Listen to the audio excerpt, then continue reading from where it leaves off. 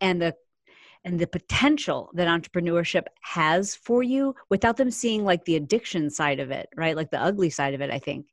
And you mentioned two people who I've had the chance to interview.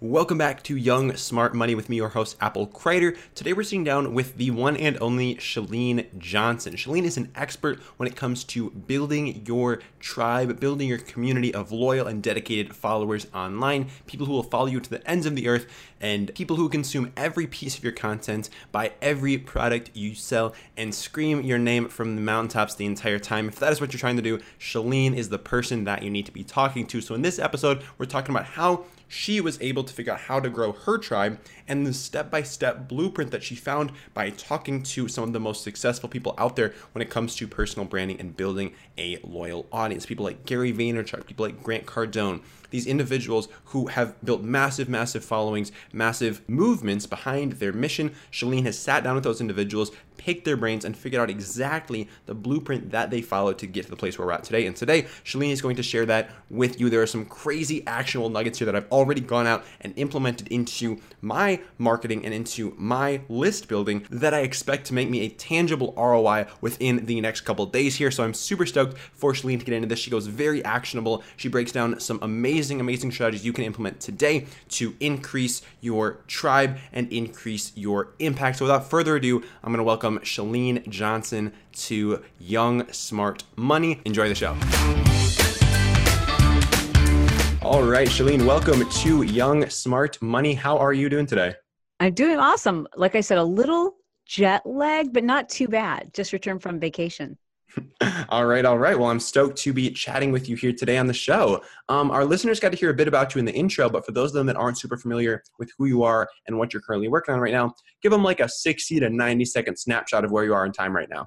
Where I'm at in time right now, gosh, that's a good question. At the moment, the marketing side of my business runs really well on its own. I feel really confident there. I don't want to say it's easy, but it's fun because I get it. And then there's a separate business that my husband and I started about 3 years ago that keeps me on my toes. And that's a nutrition online startup. It's a lifestyle program, but it really teaches people the fundamentals of figuring out their own personalized nutrition. And that's a whole different business model, everything is different. And that keeps me humble. It keeps me on my toes. It keeps me failing forward. And it's hard. It's really hard, but I love it. Awesome. Well, I'm super stoked to dive into both of those things. But first off, where I like to start off all the interviews is sort of flashing back in time because we do have a younger listener base here. So talk to us about your middle school and high school years. Like throughout that time period, were you getting involved in entrepreneurship? Were you taking school seriously? Like what were you up to? Yeah, I always took entrepreneurship pretty seriously. I didn't realize it until I was an adult and went to therapy. Did I recognize that I had an experience as a child that really formed my beliefs and my drive and later an addiction to work. And that is, my dad was an entrepreneur. We grew up in the Midwest. I grew up in Michigan. Oh, nice. Yeah. And my dad was a liquidator at this. I mean, he had like a million different businesses and none of which were successful, but I didn't know that. I just thought I was just watching him do things and failing. And I thought that's what you're supposed to do. But my parents sunk all of their money, all of their investments into this one really big purchase. They purchased like a chain that was going out of business and they were to liquidate all of the assets and they had everything in one big giant warehouse in Detroit. And it was a pretty kind of shady industry, like the bankruptcy courts, et cetera. And they suspect that probably a competitor burnt the warehouse down to the ground. And that was my parents' savings. It was like everything. And I was pretty young. I was like probably in 6th grade. And my dad had always taught me about entrepreneurship and making money. And I never heard things like we're broke or we don't have the money for that or money doesn't grow on trees or any of those kinds of phrases, very limiting phrases. I always heard like, if that's what you want to do, let's figure out a way for you to make the money. And then we'll figure out if you really want to spend your money. Like it was always really positive about money. And so he used that experience as an opportunity, I think. In fact, he said that's what it was, as an opportunity to teach me again about money. And he sat me down in his office And I remember sitting in his big brown leather office chair, and he had a little blue notebook, and he said, "This is your bank book. This is where we deposit the money that you've made. And I'm going to teach you today how you can have your money make you money. Now, you know, your mother and I, we've had this fire, and we're going to be okay. But what we'd like to do is to borrow your money, and we're going to pay you back in interest." And Apple, I don't even know how much money it was. It probably wasn't much. But in my mind, I formed some positive associations and some negative ones. Like, so the positive ones were like, dude, I'm a kid and I can help take care of people. Like, you know, this is what can get people out of a jam. And some of the negative associations that I formed, which I didn't realize until later, was that like, this is why you're important. This is why you're valuable. This is why you matter in this family, in this world, is because you work hard and make money for people. And so that later kind of took a hold of my life. But that was some of the earliest like fuel for me to want to make money and make money for people, to take care of people. Huh. So talk to us more about those like negative associations that you got from that, because I like to talk about the positive side of entrepreneurship, but also the negative side, because I feel like a lot of young people are getting like overly hyped. They're seeing like Gary Vaynerchuk and Grant Cardone get them all like hyped up on like, I don't even know what, but talk to us about that negative association that you started forming between like how you needed to work for other people and make money to sort of like be a valued person. Well, I didn't know that's what I was Yeah. feeling. I just knew that when I would fail, or if a business idea were to fail, I felt like I didn't have value, that people like what was my purpose? How was I important to other people? I mean, in my marriage, you know, when it got to a point where eventually I was able to hire employees. You know, if we had a month where we were losing money because of a poor decision I made, it was always like my responsibility. And I always felt like I was letting everybody down, and that everyone looked at me like a failure, and that I disappointed them, or like that I just didn't matter. And it just continued to be a theme for me, just a feeling of like, I am a disappointment. But I also felt like I was like the most important person if I was making people money. Um, and so I had some really like weird ideas around money too. So the more money I made, the more money I gave away to just stupid things, not like, oh, like altruistic, like trying to take care of orphanages. I would just like literally give my money to anyone who asked for it, because I wanted that high, that feeling again of saving the day, of being valuable to people. And I didn't care about the money, but I cared about how people perceived me. And I believe that their perception of me was a more valuable person if I could take care of things for them financially. And eventually that turned into like just this sick addiction, because you can never make enough. And the more money you make, then the more money you're spending, and the more people you're taking care of, and the more people you're taking care of, the harder it gets to be able to maintain that. And I just really got lost in that. And never would I ever feel satisfied or like, wow, I did it. It was always like, I got to do more. I got to do more. I got to do more. And it's kind of a no man's land. Like you can't win. You end up on empty. Yeah, absolutely. I mean, if you're just giving away everything that you've got in terms of like emotional and just like power to other people, then that's all dependent on them, and you're not in control anymore. Yeah, I really wasn't in control. As much as you want. And I think, you know, I'm not sure like what your faith is, but for me, I just think that, you know, God has you go through these things to kind of help other people and understand it. And it's all for a reason. And eventually just got to a place where it was taking a toll on the things that did matter the most to me, which were my family and my relationship. And also recognizing that I had 2 kids that I really wanted them to experience peace, and I wasn't role modeling peace, and I wanted them to experience the excitement and and the potential that entrepreneurship has for you without them seeing like the addiction side of it, right? Like the ugly side of it, I think. And you mentioned two people who I've had the chance to interview, both those fellows, Grant Cardone and Gary. And I think they'll both tell you like straight up, like a lot of what fuels them today is early childhood experiences and just trying to, crush that, those negative beliefs. And they both really didn't have dads the way that I think most of us think a caring, loving, peaceful, present father is. And so, they're kind of like repeating that, right? And my dad was present and he was peaceful and he did know how to turn off entrepreneurship. He knew how to turn it off. And I just had to get to at the core of like, why was I not able to turn that off? Because I want to be an entrepreneur and I want to teach my kids how to be entrepreneurs, which both of them are. But I'm not role modeling a healthy side of this. And so I went to therapy to figure out like, okay, why am I doing this? Straight up, was that a hard decision to make? To go to therapy? Yeah. No, my husband, we had been married for, I don't know, maybe 15 years when I discovered he had a gambling addiction, which is perfect if you're married to someone who's a workaholic, right? Because I can just like keep that hamster wheel going. He can keep spending it and I can keep, and now I have a reason to justify making it. And so I gave him the ultimatum, like, you go to therapy or we're done.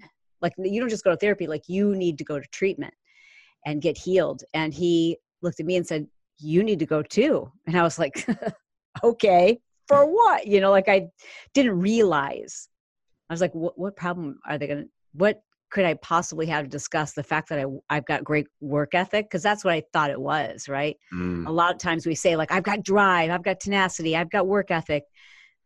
Yeah, but there's also a point at which it can cross over into addiction. And so I went willingly, not suspecting that I had the issues I had.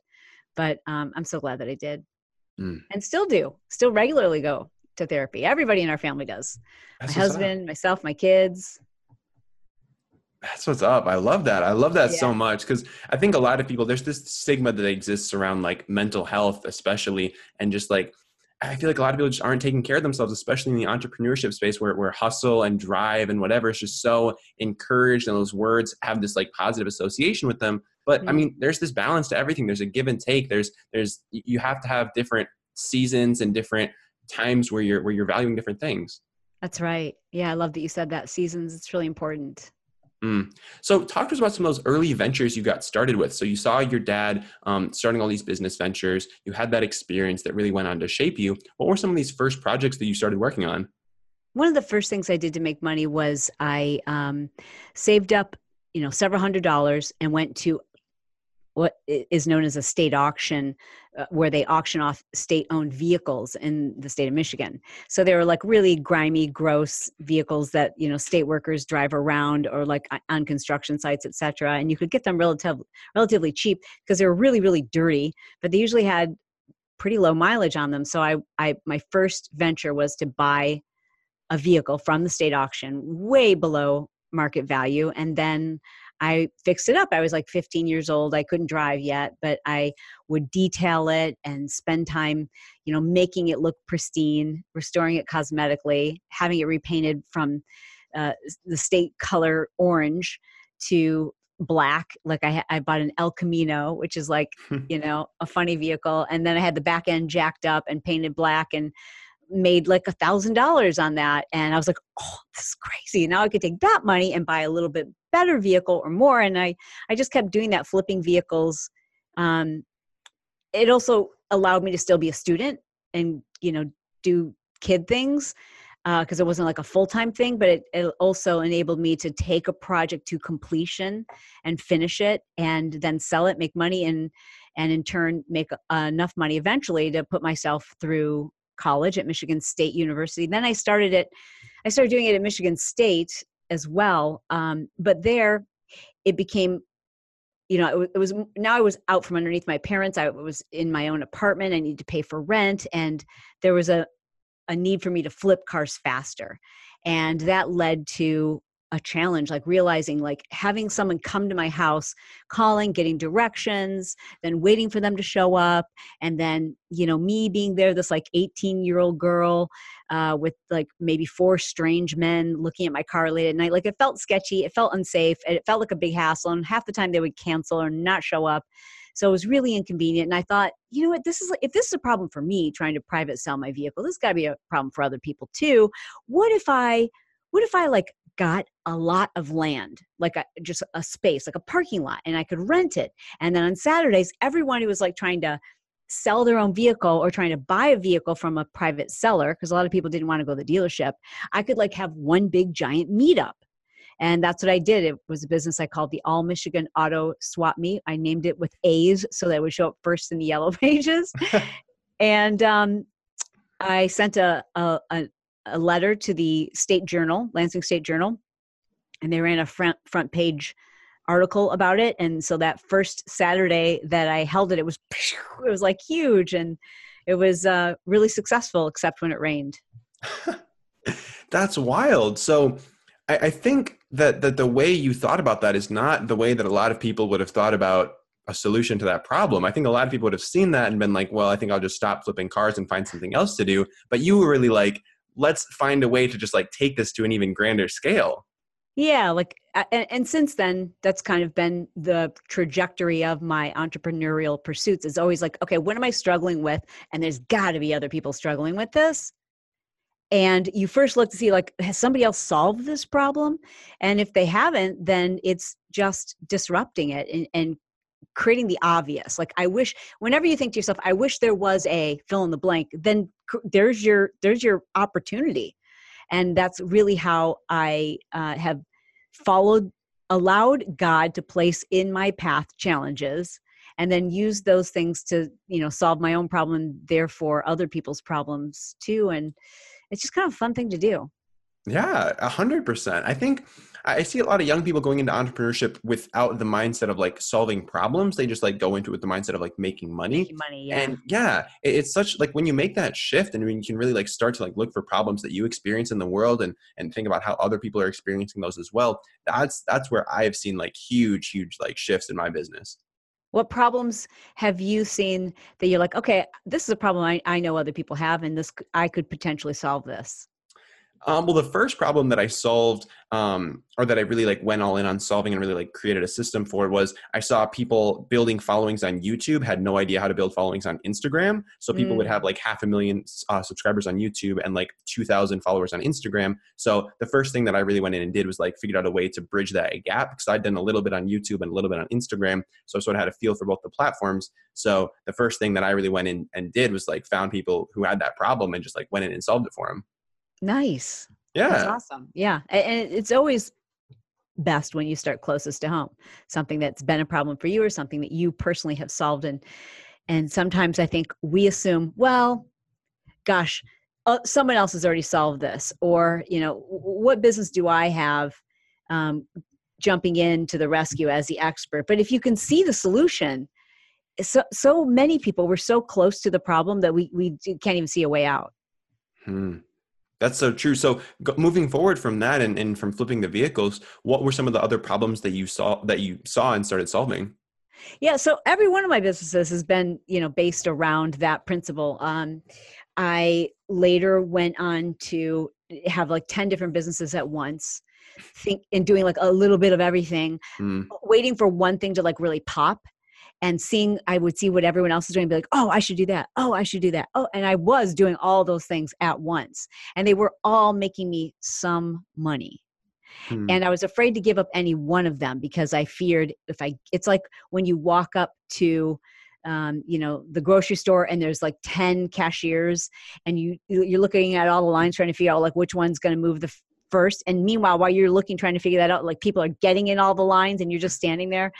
Well, I was afraid to give up any one of those things, assuming, oh, if I give that up, that's going to be the one thing that pops. But I also knew that I didn't have the focus I needed to succeed, like to really like crush it, kill it. Yeah. So I had to decide. And for me, I know a lot of entrepreneurs will give you the advice, like, follow your passion, yeah, which is great advice. But I decided to follow the opportunity. And at that time, it wasn't the business, because again, I had like 10 things going at once. It wasn't the one that I was most passionate about, but it was the one where I saw the greatest opportunity. Hmm. And that was to help other fitness instructors. So I was teaching fitness classes before and after work, and I was trying to sell books, and I was trying to do seminars, and I was trying to be a paralegal, and I was trying to go to law school, I was trying to do all these things. But I loved teaching fitness, loved it. But the problem was it felt like a losing proposition because you would spend hours preparing your class and make a little less than minimum wage. And I thought, well, what if I prepared classes for instructors and then I sold that like class lesson and the music and the sound effects and the choreography, I sold that to other instructors. And I decided to dive into that, even though, again, it wasn't the thing I was the most passionate about. I just knew that I had a solution. Like, and there's this opportunity. And so I pursued that first, and that turned into, our first $1 million business. And then it caught the attention of infomercial companies. And then we started doing consumer videos, and I think I've had 3 or 4 number one infomercials and sold tens of millions of exercise DVDs. And again, I love fitness. It's a part of who I am, but it's like not the thing I'm most passionate about. Once that really started taking off, I realized what I wanted to do was teach people online entrepreneurship, like how there's this incredible opportunity. And I just love teaching. And so, in struggling to figure out how to build an online business and how to build an email list and what order to do these things. And like, do I do a podcast first or a book? And do I need to do a book before I do speaking events? Or do I get speaking events to get the book deal? Like all of these things that you hear people tell you in webinars and email lists and all these things, I just didn't know what order to do them in. So I just kept taking every seminar, every workshop. And eventually I realized, okay, this is a problem. And then I'm in all these seminars with all these same people, and we're all like taking the same advice, and we're all running around like chickens with their heads cut off, learning all these new things with no time to implement them. Like, what's the order this is supposed to be done in? Like, what is the right order? There must be a blueprint somewhere. There's no way that we're all supposed to be doing all these things at once. There's got to be an order to this. And I saw that as a problem and realized, okay, this is something I can help people with. I can teach them the right order. So how did you go about discovering that order? Because like you said, a lot of young people especially are out there consuming so many hours and hours of YouTube content, of podcasts, and they're not taking the time to actually implement this stuff. So how did you start figuring out what the most effective sort of route to follow was when it comes to like building that audience? Well, very similar to what you're doing, I met with and interviewed the people who were successful. And they often would say, yeah, you need this, this, this, and this. And if I just kept drilling it down and asking, but which did you need to do first? And was there something that needed to happen before that? And eventually you keep getting the same answers if you dig deep enough and keep asking people, but what did you have to do something before that? And eventually I got to a place where I understood for myself what needed to be done first. And then once we were able to become successful, I started teaching that to a small group of entrepreneurs that would meet at my house every Tuesday morning at 5:30 a.m. I took on 10 people at once, and we called it the 3 Percenters. And we would wake up early on Tuesday mornings and just start implementing these things in this order and kind of hold each other accountable, so that even though it's really tempting and really sexy to run Facebook ads, if you don't have an email list, if you don't have funnels in place, then like all these things that people want to do, and they're all accurate, and you can learn from the very best people who can teach you the best way to do them. But the timing of when you do these things makes all the difference in the world. And so, once we learned that timing, it was a little bit, maybe a lot, about the right order. But I also found that entrepreneurs really need to be held accountable and to focus, because we are so easily distracted by the next shiny thing. And we're such, we're chronic enthusiastic optimists who we just believe like, oh, I can do that and I can figure that out and then I'll be successful. And we don't like to stick to one thing. So I think that my gift is that I have ADD to the max. So I understand that way of thinking. And I understand that entrepreneurs need someone to say, no, not yet. no, no, not yet. Do this first. Eat your vegetables. And then it's a whole lot easier. So do you have any advice for the young, say 16, 17-year-old listener who's struggling like with that focus aspect, with Mm. bouncing between so many different things and never like letting one get all the way to fruition because when it gets hard, they just decide to leave and try the next thing. Like, do you have any advice for that person? Yeah, I would say that the most important thing to start with is, well, first of all, is to just start, right? Like, 'cause I also don't want to scare people into thinking like, oh no, I'm going to start with the wrong thing, and therefore Mm, they never pull the trigger, never jump. You have to jump. I mean, like I said, you have to fail forward. You have to make a lot of mistakes to figure any one thing out. But I would say that before you focus endlessly on social media, it would be to truly understand who it is you're meant to help and what are they looking for and what problem in this moment, in this season, do you solve in this season. I know you're a lot of different things. I know you're multifaceted, but we tend to, because of social media, look at the people who are incredibly successful, have big, huge social media accounts, and we're like, wow, look, they're showing all these different sides of themselves. They're doing this and they're doing that, and I should do that too. But you don't have permission to do that until you become known for one thing.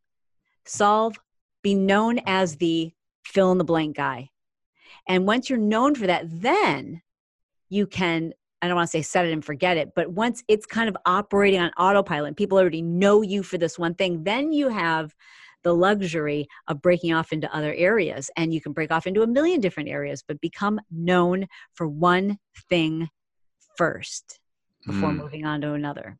That's so important. I see so many people out there seeing, again, like guys like Gary who are building these massive personal brands. And then they go out there and they're like, oh, I should start building a personal brand. So they haven't Yeah. done anything. They have no skills. They have nothing. And they just go out there and pull out their phone and start giving people business advice on their Instagram story. Like Yeah. it's so important. I'm so glad you mentioned that, like you have to have that spike. You have to have that one thing that you're really good at, that problem that you're solving before you go out there and try to do a million different things like you see these guys doing.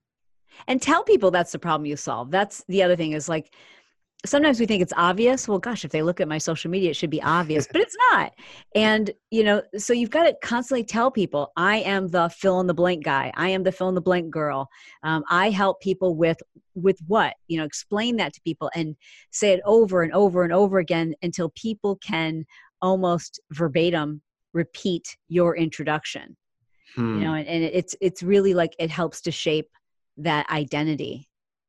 Absolutely. So once the listener has identified who they're going to help and how they're going to help them, what's that next step? Like, should they start building an email list? Should they start posting on Instagram? Is it like a blog? Is it a podcast? Like, what's the next step?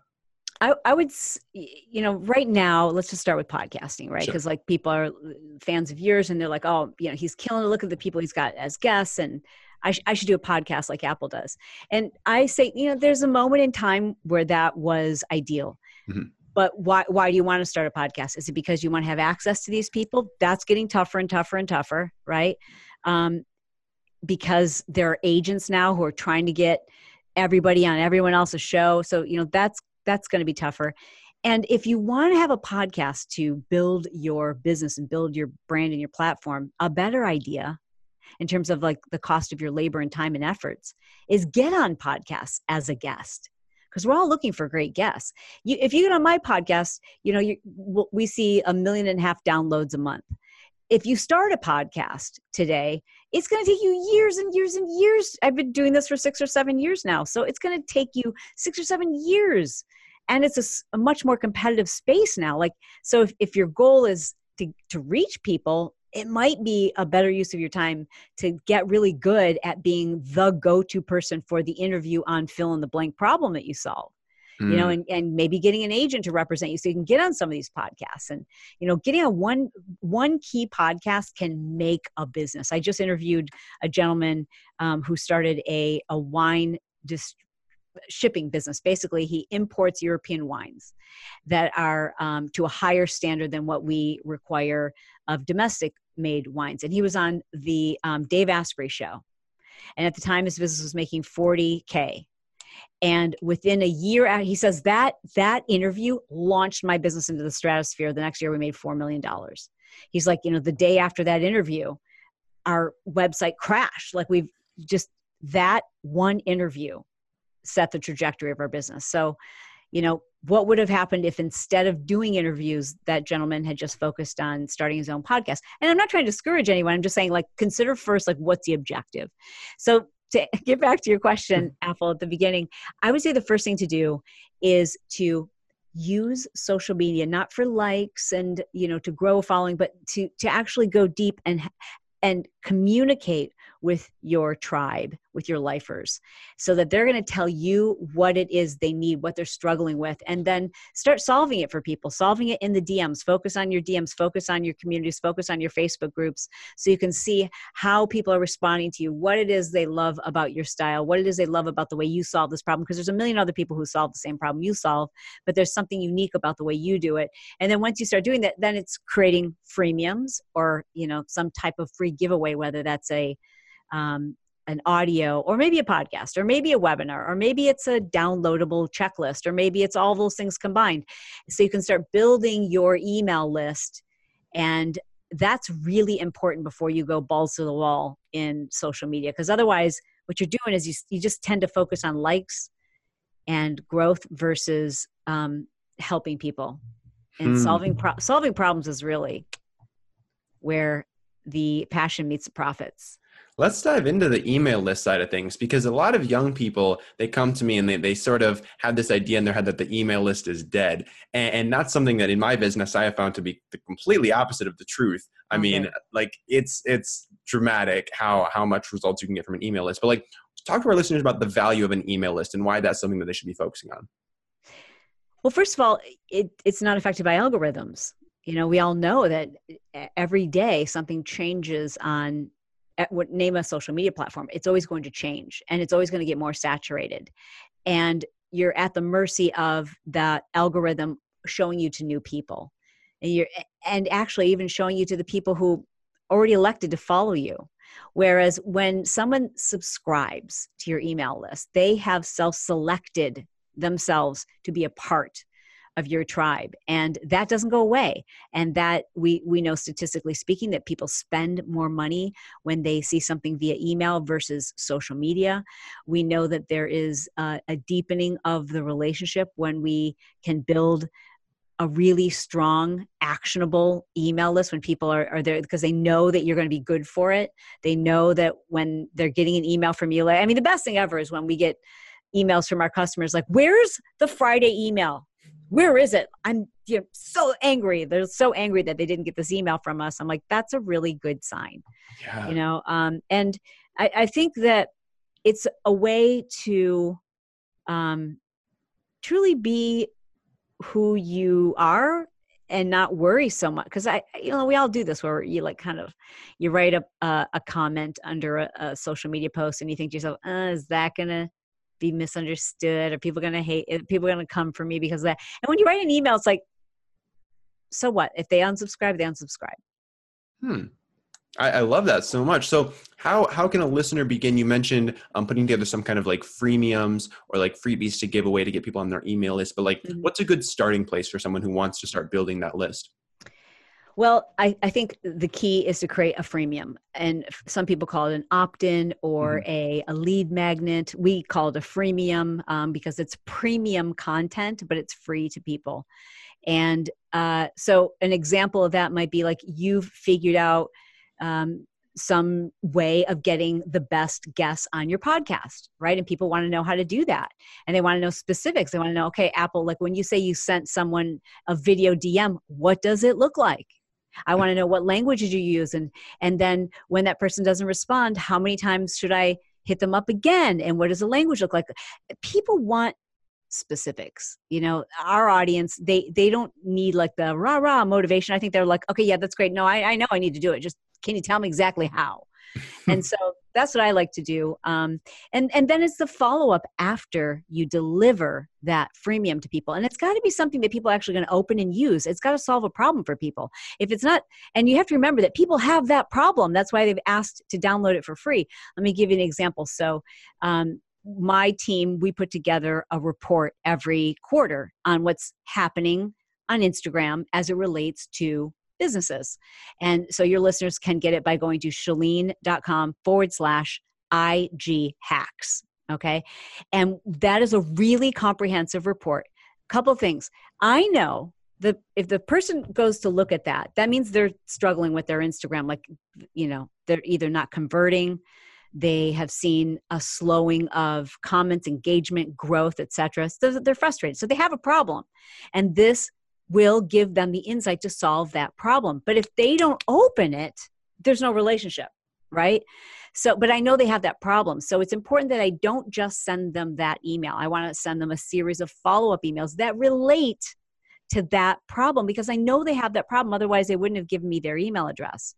And I think one of the most important things, if I can give your listeners this one tip, is, and it's kind of a newer thing, like freemiums, right? Like, so, and you've downloaded freemiums, right? Oh, all the time. All the time. And when you do that, you're like, you're looking for a shot in the arm. You're looking for like some secret sauce, right? Yeah. I do that too all the time. And the number one most opened email is the confirmation email. Yes. It's like an 80% open rate. Yes. It's a confirmation of here's your blah, blah, blah. My thinking is, if you're telling me you have a problem and I'm sending you confirmation of a solution and you know it's a freemium, we both know it's only the freemium can only take you so far. But if I have like something that's even better than that, that's a paid product, and I'm not telling you about it, and you've just told me you have a problem and you're not telling me about it, I'm not telling you that I've got a paid program that would solve this problem indefinitely for you, then I'm being rude. Like, I'm wasting your time, making you wait for another like series of 4 emails. Like, tell me in the first friggin' email that you have this thing that's even better than the freemium, that the freemium's only going to get me so far. And so I teach my students, put in the PS, like, don't be like obnoxious about the, like, oh, you asked for a freemium, here, let me hard sell you all this other stuff. But like, at least in the PS, you should say like, oh, in PS, I actually have a mentorship, or I've got a free coaching group, or I've got a paid program that you can get through this weekend. Like, tell me what solution, so that I know, don't make me wait. I've got the problem today. Don't make me wait for 4 more emails. Huh. I've never heard anyone talk about that before, but that's a really, really valuable piece of information right there. Well, thank you. Just think about yourself, right? Anytime you're, and usually when here's the deal, right? Apple, tell me if this isn't true for you. When I am trying to solve something and I find freemiums online, I've usually found like 5 or 6 different experts, and I've downloaded all of their freemiums that day. Yep. So that means I really seriously have a problem. So like, the one who like comes, of all those 4 people that I've downloaded freemiums from, the one who's like, and by the way, I have this thing, they're telling me they've got a solution for me, I'm buying from them. Yeah. So it's really like recognizing like how things have changed today in our attention span, where, the problem that you and I are dealing with today that we're Googling, tomorrow it's going to be something else. Right. So get them while they're interested, like grab them and let them know you have the solution while they're struggling, in the moment that they're struggling. Absolutely. That's a straight value bomb right there. That's like actionable. Our listeners should start implementing that ASAP. If you don't have an email list, put that freemium together right now, start building that, and think of an upsell while you're at it. Like, think of some kind of paid product you could implement to solve this problem to a greater extent, or for a longer duration, or more thoroughly than this freemium. And like, put that simple little email sequence together, like tonight. Yeah. Like, take action on that. And don't think that it has to be so big. Like, people be like, oh, Yeah. wow, yeah, I've got this freemium, but now I've got to create a course. It could be something as simple as to offer a Zoom consultation with you, Sure. a paid Zoom consultation. Because so many times people just like, I just want access to you. Like, you could charge $150 or whatever feels appropriate for the level of experience that you have. But your time and your knowledge is so valuable, and people will pay. Am I still there? Oh yeah, now you're back. People will pay a premium for the shortcut.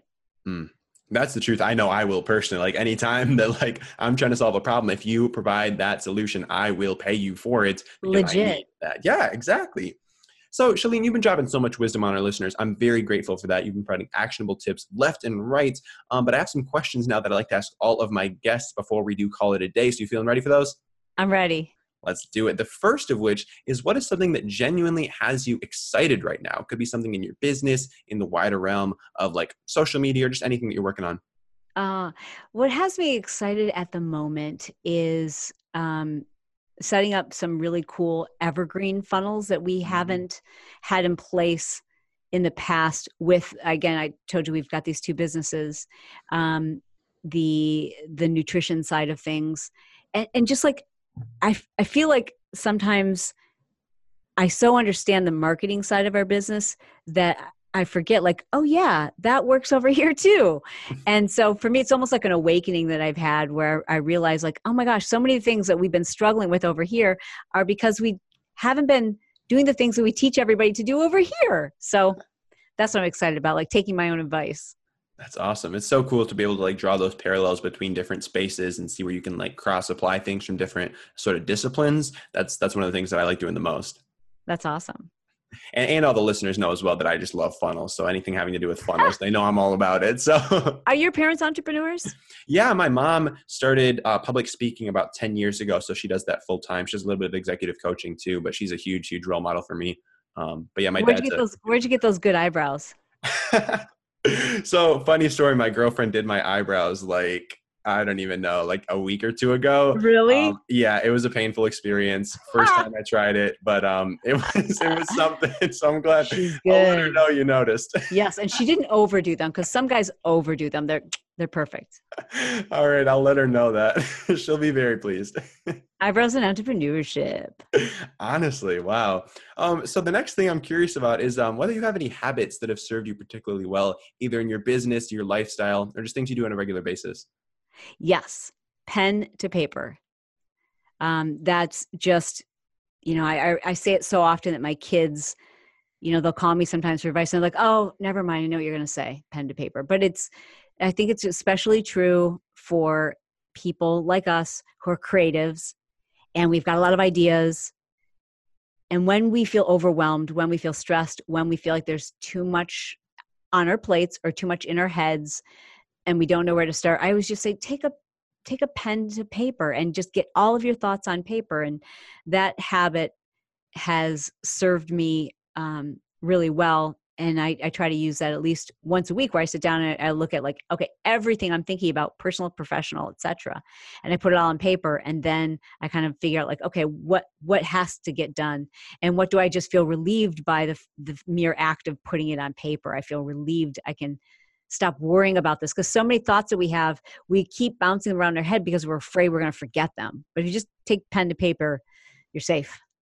I love that so much. That's something that I do on a daily basis. It's always just like making sure I get the stuff out of my head because like that just frees up space for me to think about other things, for me to connect more dots. And if I just have these same thoughts like running around over and over again, you can't fit new stuff in there. You're right. You're absolutely right. Yeah. And you feel so distracted when you're trying to keep track of them in your head. 100%. Chalene, I'm also curious as well if there are any people either in the space of entrepreneurship or really in any space that you look up to particularly, or people that you aspire to learn from, or just like who are the people that you're watching right now? Yeah. Well, yeah, I do. I really like, I've always been a big fan of Brian Tracy. He's, not probably the most popular person in personal or business development today. Yeah. He's getting up there. I think he's in his 80s. Yeah. But he was like one of my very first mentors. There's something about his very simplistic, monotone delivery that I hear every word. Another person who's like, and I'm thinking right now about how they have something in common is Seth Godin. Like there's something about his tone and delivery that I hear every word. And there are certain people who are like super hype and high energy and they've got great advice, but like, I don't know. I feel too much kinetic energy and it can overwhelm me. And so I tend to pay attention to mentors who I like the way they are as a human. I'm not just impressed by their business. I'm impressed by their ethics. I'm impressed by the things that they say no to. I'm impressed by their integrity. I'm impressed by their tenacity and their like following through on a belief in the way that they honor their families. I have no interest in following someone's business advice who doesn't give a shit about their own family. Because I don't want to be led by that person because I care about my family. And so I don't want to fall into the same way of thinking and traps. And I just think true happiness has nothing to do with money. I mean, certainly it gives you options, but I don't care how much money you have. If your relationships are all jacked up, you're just not happy. And so I think it is really important that we, for me anyways, the mentors that I look up to are people who their relationships come before everything else. That's massive. And just having that benchmark in mind when you're looking at mentors in particular, like look at their entire, like look at their lives as a whole and figure out, is that the life that you want for yourself? Like don't just focus in on one certain aspect because then you're leaving out the whole big picture. Yeah. Yeah. And we don't always know. That's right? true. Like, that's very true. You kind of have to dig, but I dig. Like and it's not like I'm looking for red flags, but like I also don't want to be led astray. Oh yeah. Absolutely. So I'm also curious, now that you mentioned your podcast is reaching over 1 million people per month, is there anything that you continue to do in your business that you choose not to scale? Like anything that has that personal, like Chalene Johnson touch to it? Or at this point, are you just really trying to scale everything to the max? That I choose not to scale. Like keeping that personal touch. Like for me personally. Oh, sure. Yeah. Okay. Okay, cool. Yeah, it would be at the moment, because I'm always open to change. Sure. At the moment, so I have 10 Instagram accounts that I have a team that helps to operate them. We have what's called feature accounts, themed accounts, where you just cover a very specific type of content, right? Like maybe it's motivation or working out at home. And then I have my own personal account. My own personal account is me. Mm-hmm. And it is me in the DMs, and it is me responding back and forth. And that I certainly could have my team jump in, and they know, like, my voice, they could jump in as me. But at the moment, I just feel really connected, and I don't want to scale that at the moment. I could change my mind later, but at the moment, I like the way it serves me to actually get to know who it is that's a part of my tribe that I'm a part of. Well, I'm thankful for that because that's how we connected. So yeah, totally. I'm grateful for that. Now, Chalene, where can our listeners go if they've been enjoying the amazing wisdom you've been providing to them on this episode today? Where can they go to follow up with you, learn more about what you're working on, listen to your podcast, all of that good stuff? Oh, awesome. Chalene.com. It's CHALENE.com. And that's where you can find my podcasts, newsletters, etc. And then, of course, if they want more help with Instagram and want to see what that freemium looks like and how we follow up with follow-up emails, and I always encourage entrepreneurs, have a separate folder that's called swipe copy. And anytime you've got emails, you're like, oh, I like the way they laid that out. Save those, because you just plug in your own language, but sometimes just having the bones so you can see what a sequence looks like, that's a great jumping off point for people. Yeah, 100%. So what's the URL for that? What's the best place to sign up for that? That is Chalene.com/IG hacks. All right, perfect. And you can always say hello to me on Instagram. Take a screenshot. Let me know that you're listening to me on this podcast, and hit me up on Instagram. I'm at Chalene Johnson. Awesome. I'll be sure to link up all of those in the show notes for this episode. Again, Chalene, so grateful for your time and choosing to spend it here on Young Smart Money. Do you have any last parting thoughts, words of wisdom, or anything you want to leave the listener with here today? I just want to say thank you. Thank you for your tenacity. Thank you for the way that you reached out to me. I really honor and appreciate that.